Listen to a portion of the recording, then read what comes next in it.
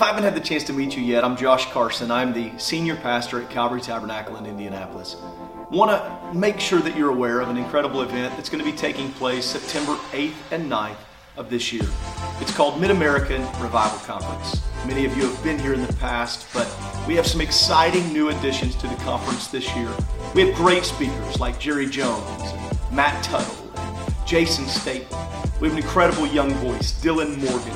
But on top of our great general sessions, we will be adding workshops this year. We're going to have a host of opportunities for you, whether you're a volunteer or whether you're the senior pastor, to come in and be fed and ministered to and hopefully equipped for revival here in North America and in your local city. We believe that every member has a role to play. And so we hope you take the time and join us at Mark, September 8th and 9th.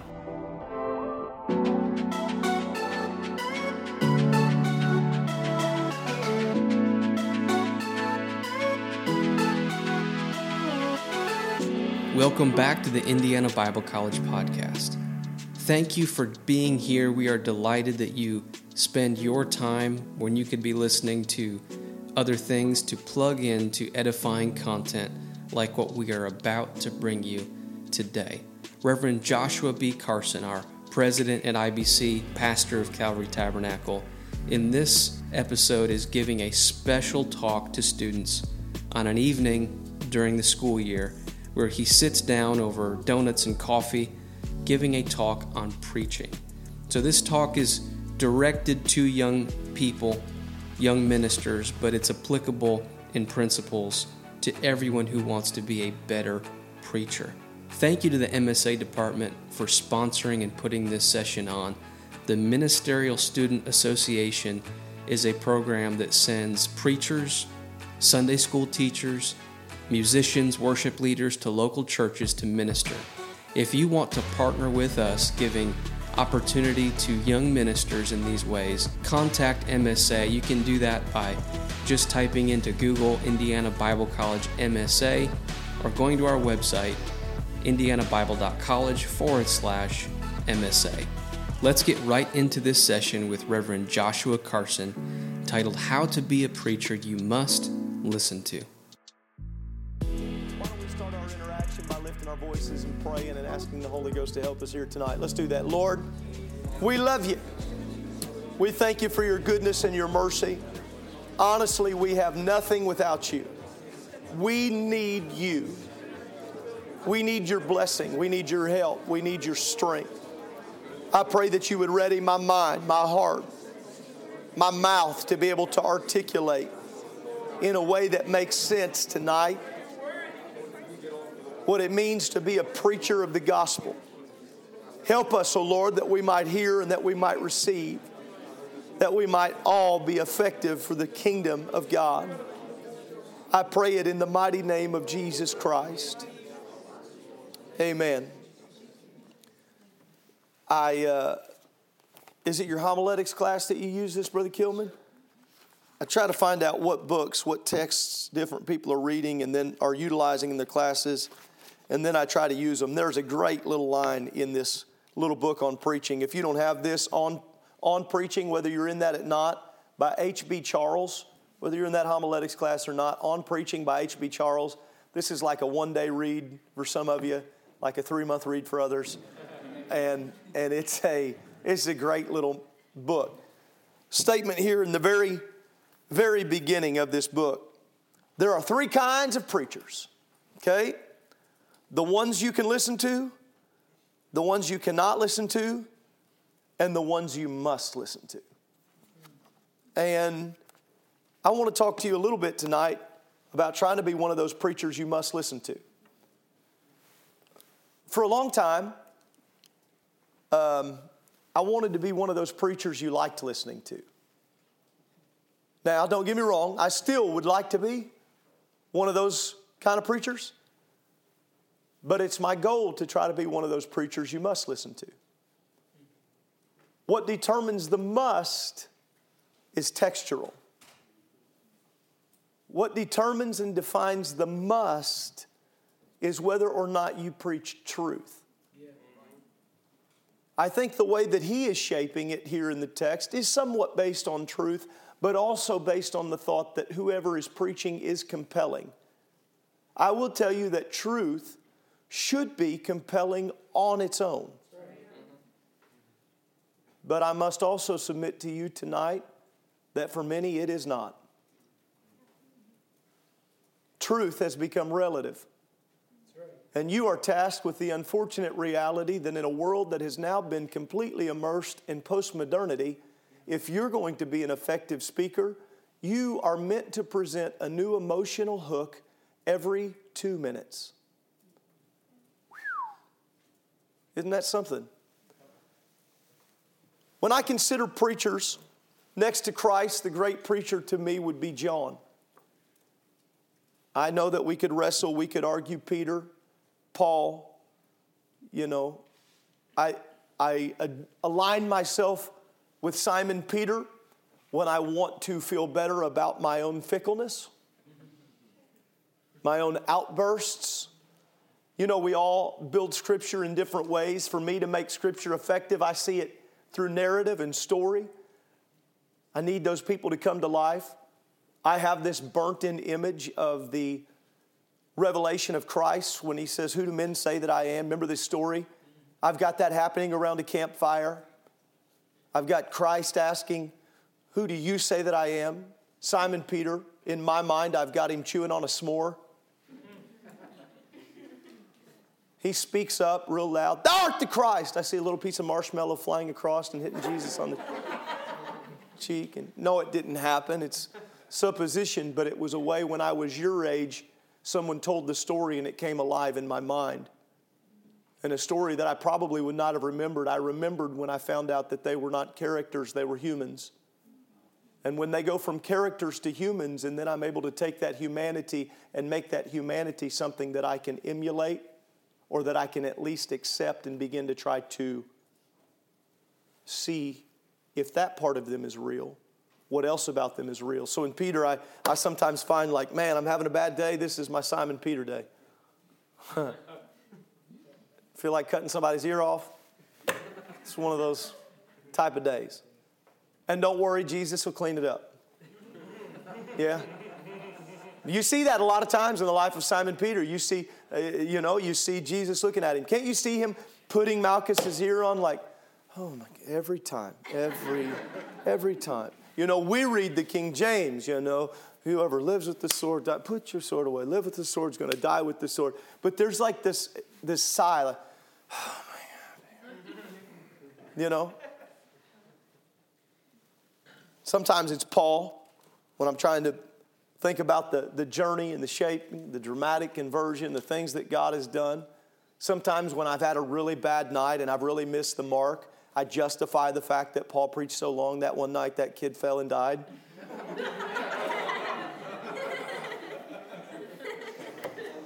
You've been there. Come on. If you haven't preached long enough that someone has fallen asleep on the front row while you've been preaching, you haven't preached long. I've been there. I wanted to give somebody the holy backhand one time, just sleeping on the... You got a vivid memory of somebody asleep on the front row. I was doing terrible, obviously. I was sweating and yelling and preaching. I think I was doing more screaming than substance, but I was giving it what I had. I was just a young guy. I was trying. I put them to sleep, and then I thought, Paul put them to sleep before. There's this thing about John, man, John the Baptist. This is a crazy guy. What do you think of when I say John the Baptist? What comes to mind? Locust, awesome. Okay, why locust? Munching on locust. Right? Come on, you're in a rough place. I don't care what generation it is, you're in a rough place. Munching on locusts. What passionate, that's exactly right. What else? Let's stay on the tire for a second. Camel's hair. Like that was comfortable. Like John was looking in the reflection of the puddle being like, that's it. That's what I'm looking for. What else? What else? Passionate. What else? What are the attributes of John? Forerunner, that's the word, right? That's who he was. Imagine with me the expression that must have been on the face of Elizabeth when her stomach turned in such manner she had never felt before. She had felt the baby move, but she had never felt him kick, nor in this way. She had never felt him leap before. She had felt him move. She had felt his foot as it stretches across. And no doubt she had called her husband and she had said, watch. And maybe some of the kinsfolk had even watched as that foot, as we have. I've experienced this firsthand with my wife and watching that baby, and the baby's foot would slide across that stomach, and your eyes get real big as a new father to be. And you make those jokes with your friends like, I think he's going to be a punter, or he's going to be a soccer player. You know, he's kicking all the time, and all these little jokes. But she had never felt the baby do what she did the day that he leapt. Mary has shown up at the house, and the baby, the Bible says, filled with the Holy Ghost in the moment of connection. The baby leapt in her womb. Can you imagine the dynamics of the call upon John, that in the womb, being in the presence of Christ, moved not only him, but moved her. The missional responsibility of John. Consider this, in a world where he was going to be completely ostracized for what he'd do, he was going to look in the face of Pharisees. He was going to stand out there with his sweet little camel's hair on, still got locusts in between his teeth, and he's going to say things with wild honey still dripping off his head. Prepare you the way of the Lord. He's going to lift his voice without a microphone. People are going to look at him, eyes half cocked. What did he say? Make his path straight. And while some were going to call him fanaticals, others were going to go to him and they were going to start being surrounding him. They're going to be drawn to him. He was a powerful preacher. And you said the word, and it's the reason he was the forerunner of Christ. Hear me and hear me very clearly. From John till now, our purpose as preachers has always been to direct to another, never to build a stage for ourselves. Consider the harsh reality of that with John. He is not only a preacher, he is a powerful preacher. He is a conviction preacher. What do you think of when I say conviction preacher? Huh? Making a choice? Okay, let's do some names. This may be dangerous. Give me some names. I say conviction preacher, there's probably some that come to mind. Go ahead. Evangeline Rodenbush. Victor Jackson. Yep, that Thursday at Youth Congress that messed a bunch of us up. Some of you are here because of that. Mark Brown, conviction preacher. I'd agree with that. Huh? Josh Herring. Just got a phone with him before I walked in. Who else? Josh Carson. Yeah, well, sometimes.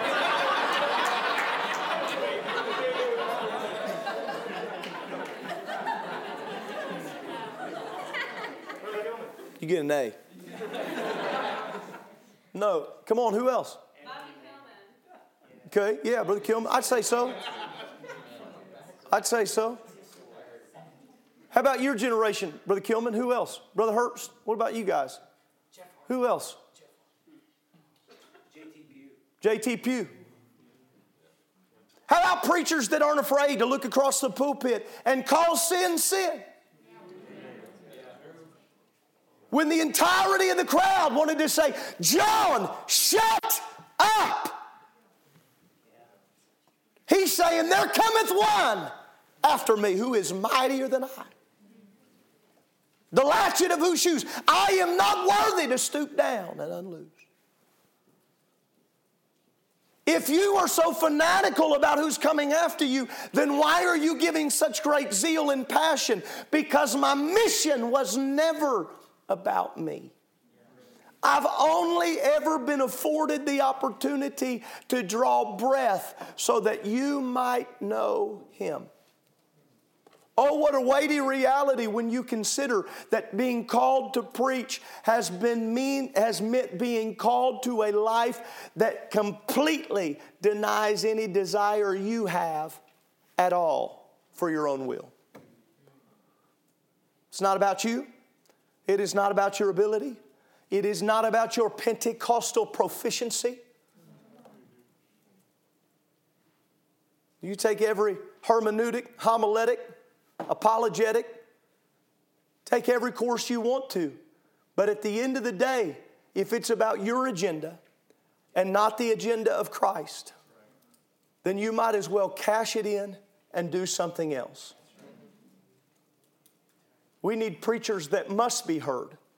Preachers that must be heard are preachers that preach from the point of salvation and souls on the line. That's what every message is. Hear me clearly. We have no giveaway messages. The average individual that maybe listens to one message a week, if they're an adult and you can keep them 40 minutes at a time, say you keep them 40 minutes at a time. Somebody want to do some math for me right now? Say you get people to actually listen to you 40 minutes at a time. Don't take into account postmodernity. Don't take into account actual attention span. 40 minutes at a time. If you could get that at 52 weeks out of the year, somebody do the math on that. What's 40 times 52? 2,080. Now divide that by days, by 60. 34.6. Start breaking that down. That 40 minutes times 52. Now you start breaking that down on attention span, where most of you will go into teenagers. If you break it and dilute it all the way down, most of you will have the opportunity to speak to the class and preach to the class that you'll speak to about 2 full days out of the year. So what you say when you get the chance matters. Well, I don't know, we'll just wing it. Number one, you're not good enough to wing it. Okay? Your mission has to be bigger than you. If it is, then you'll make sure that you don't sleep through classes. Well, how many classes can I miss and still pass? If all you want's the piece of paper, that's fine. I'll be real transparent right now. Early in full-time ministry, I got some great opportunities to preach some events, preach some camps, do some things. I remember the day, the only reason I got hired, Brother Kilman, the only reason I got hired, I was working at camp. Man, I was working those altars, crying over those kids. I'd be the last one in the altar, not because I was trying to be seen. That was just all I knew. Just pray with kids. And youth president happened to see me, offered me a job, got to go on staff at a church. When I went on staff at that church, without a Christian school, I could not have gone on staff. Went on staff because a school could support it. And first youth service. People see I told somebody about this earlier. People saw the 10 years down the road scenario and see this big, massive youth group and want to look at the youth group. My first class, 6 kids. But I'll go in there, and I found out something. In those early years, I had to come to a harsh reality. Somewhere in those first few years, I really fell in love with preaching. Like really. Here's how it happened. A well-meaning elder pulled me up on a platform. I was weeping like a baby. And he grabbed me and he said, "Bubba, fall in love with preaching." Those were his words in my ear. This one right here. So you know what I did? I fell in love with preaching. I mean, I consumed it. I listened to it. I listened to the greatest preachers, the greatest orators, the greatest pulpiteers. I pulled apart and broke apart their messages, their sessions, how they went after the text. I tried to shape them forward and backward. I tried to figure out when and where they would place those most effective pauses. I tried to catch when and how they would draw their breath and their words and their...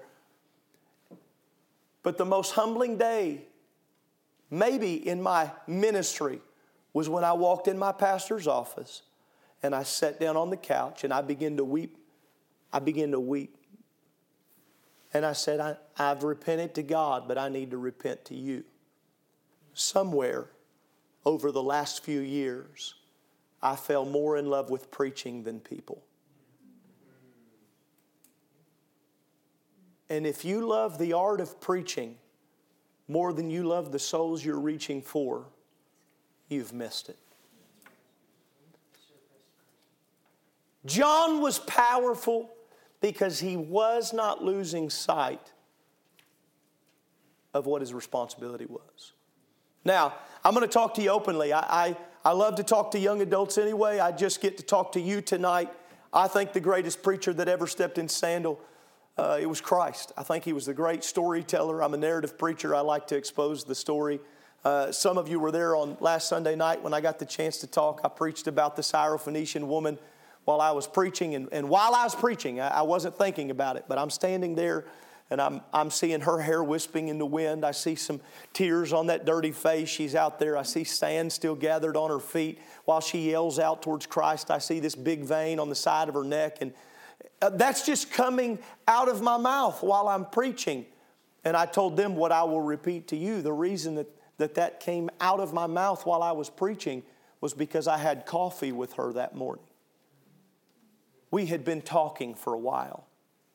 I had been interacting, now not in a mystical way, but pulling apart the text and trying to understand. Because listen, if I do not make her human, then I do not have to really know her story. And if I don't consider the historical context and the geographical context and really the eternal truths, then I don't have to take that story and make it applicable for today. But I believe that the Holy Writ is applicable for today. I don't believe He gave us any stories accidentally.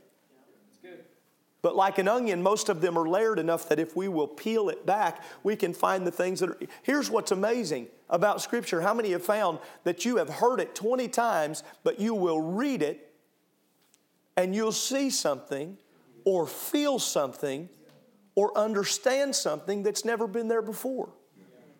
I think Christ was the absolute master at being a storyteller. So I like to talk to young adults about this. You just happen to be young adults that are preachers. And so I'm taking you down this road, okay? Like it or not, here's where we're going. Go with me to the Gospel of Matthew.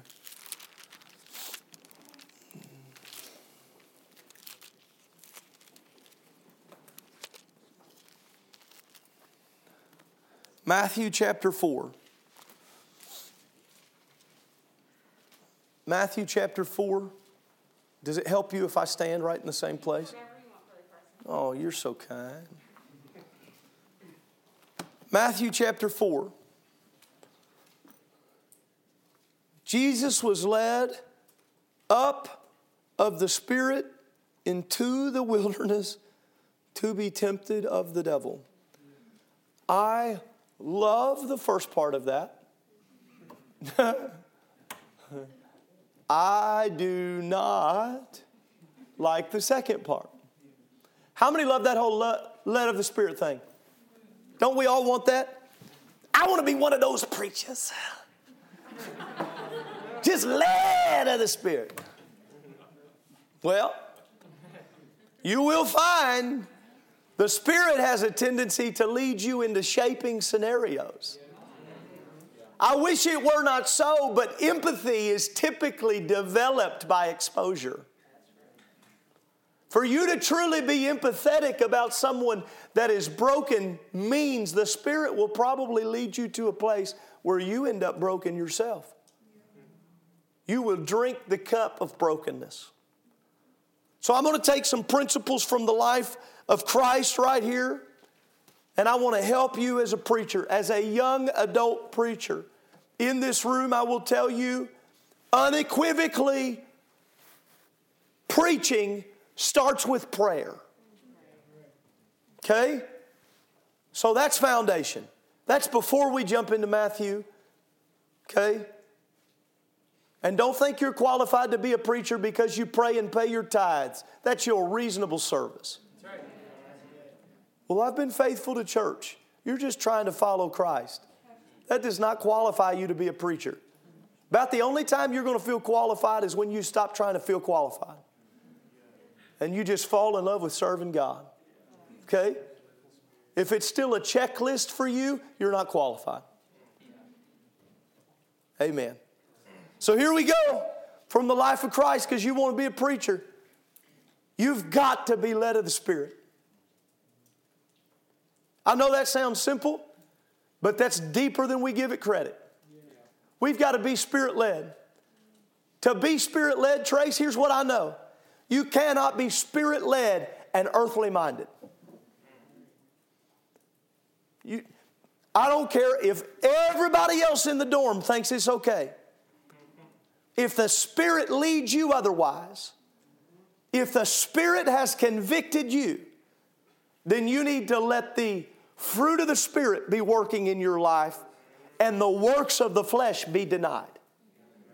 You've got to be Spirit-led.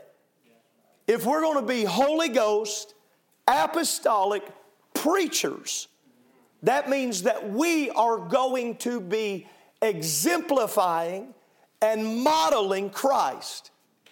We must be led of the Spirit. Now watch, when it is convenient and when it is inconvenient.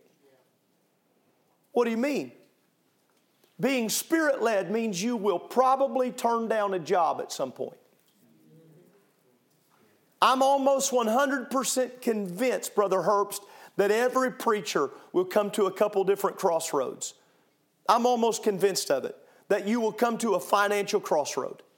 If you're going to be a preacher that's worth your salt, you're going to at some point come to a financial crossroad. I could take you to the spot in the living room where that happened for me. When they called me, I was on staff as a youth pastor, and I got called and given a job offer that would have tripled my salary to start.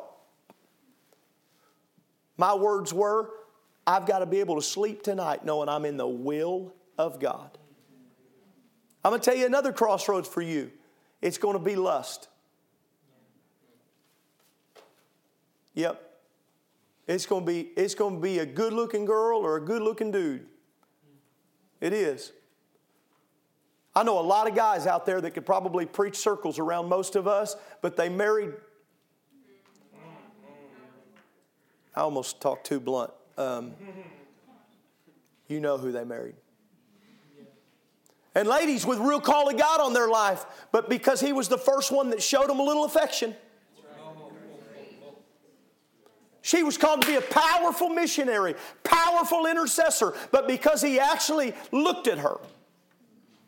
And she had daddy issues, so. If you're really Spirit-led, the Spirit will set up. Man, I feel the Holy Ghost right now. If you're really led of the Spirit and you have your ear tuned to the Spirit, when you start to get engaged in relational value it is opposite of the call of God on your life, you will have the wisdom to resist. You need to understand from the example of Christ, easy, hard, has no bearing. It might be an easy path. It might be a tough path. It's not based on how other people define it. It's based on whether or not the Spirit is leading you there. Somebody in this room better hear me right now. For some of you, God is going to call you to go home. Okay? I've had conversations with some since I've been here. We have got to do our best when God calls people to go home to not make them feel like it is lesser to go home.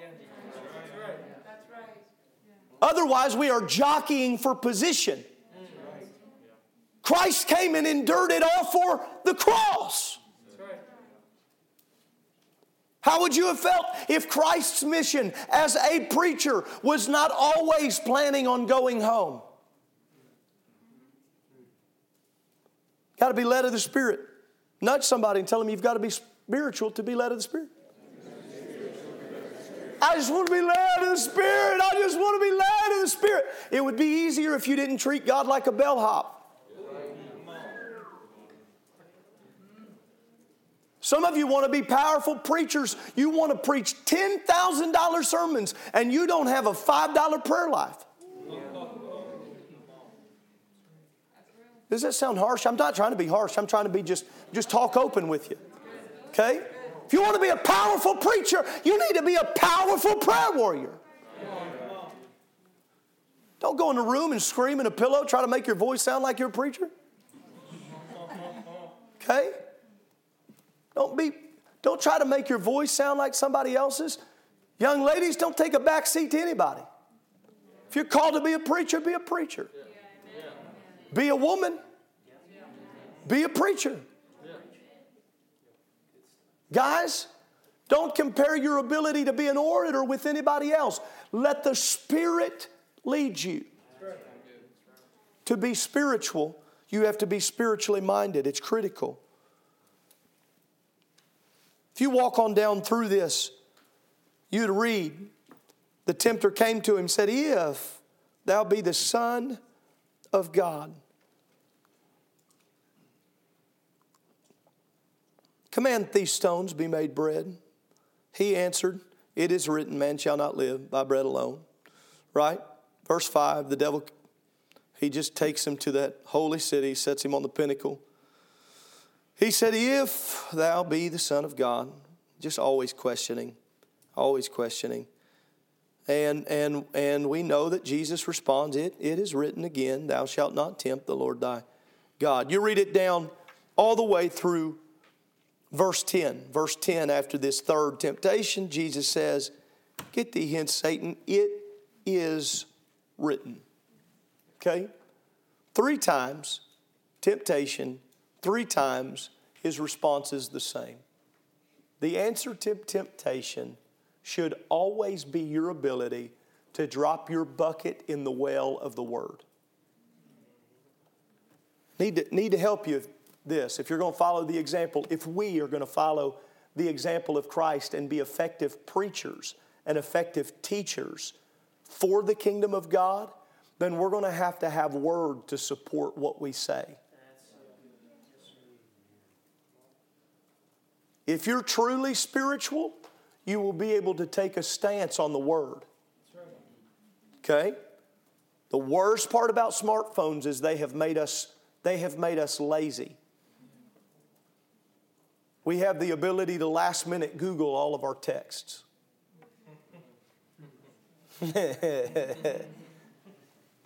Hey Siri, where's that scripture that says, hear, O Israel, the Lord our God is one Lord? And I'm not making fun. I understand the advancement of technology, but I also think there's still something to be said about memorizing text. What is your answer? What is your answer to temptation? Because everyone in this room is here because you have overcome temptation at some level. And also everyone in here, if I would wave my hand back across, everyone in here has probably endured an altar where you could not get out of your mind the time you gave in.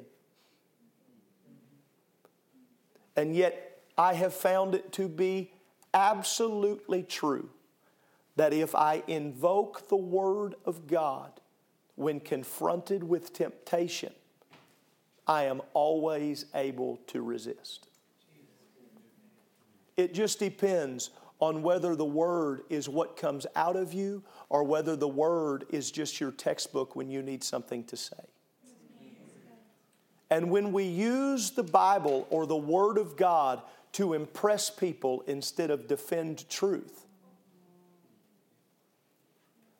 man, it was his answer to temptation. It is written. Which leads me to the place of thinking, Jesus could have just written some new stuff. He could have just said, take a hike the first time. I want him to. I want him to give the devil the Ginsu chop. On the first temptation, I want to give him, right? How cool would that have read?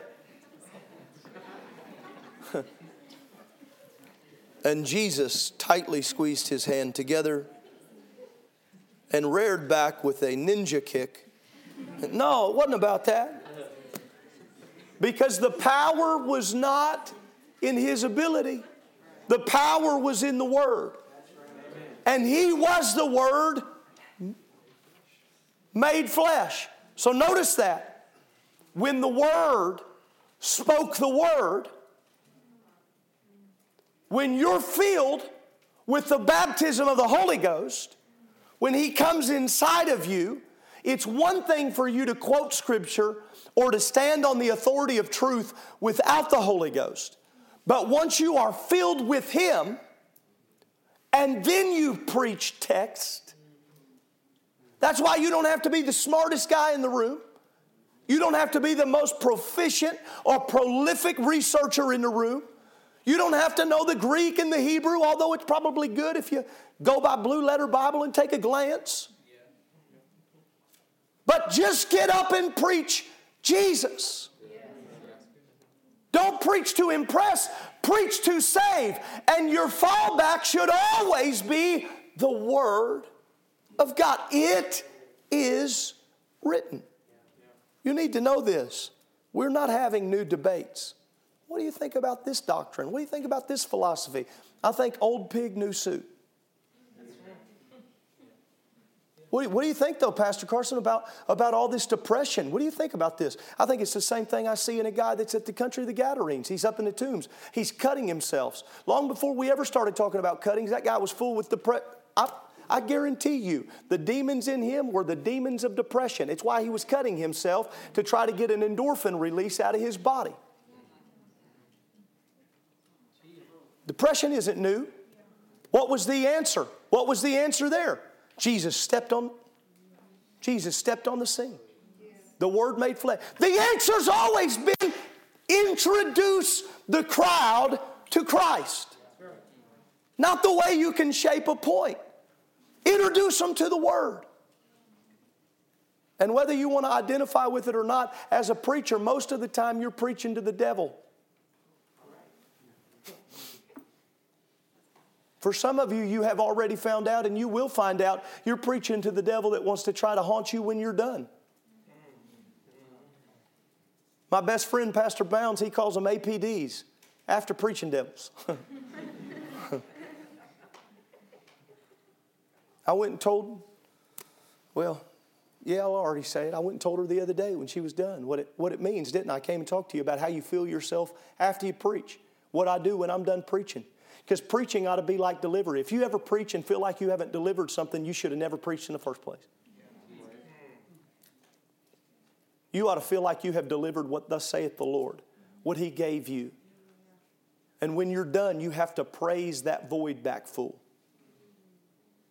One of the easiest times to fall into sin is when you've tried to be spiritual. You take that and you empty that void. You prep, you prepare, you get ready for a chapel, you get ready for a revival, you get ready for a conference, and you spend every day almost thinking about it. It is like postpartum for a female that has a child and then goes into delivery and has that baby, and they love that baby, but there is a genuine chemical change, and there is a depression that can come on that baby, on that woman, that no longer feels that baby in her womb. When you have delivered that message, you have to know to praise the womb back full. I hope I'm helping somebody. Let's go forward for the sake of time.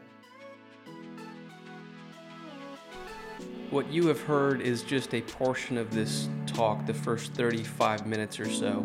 After this, there was an additional portion as well as question and answer. We'll do our very best to bring that to you in the near future. Last year at Preview Weekend, we had an amazing crowd. In fact, we had a waiting list and had to turn people away. So this year we are announcing a Fall Preview Weekend happening November 3rd. If you'd like to be a part of that weekend, stay tuned. Sign-up information will be coming soon.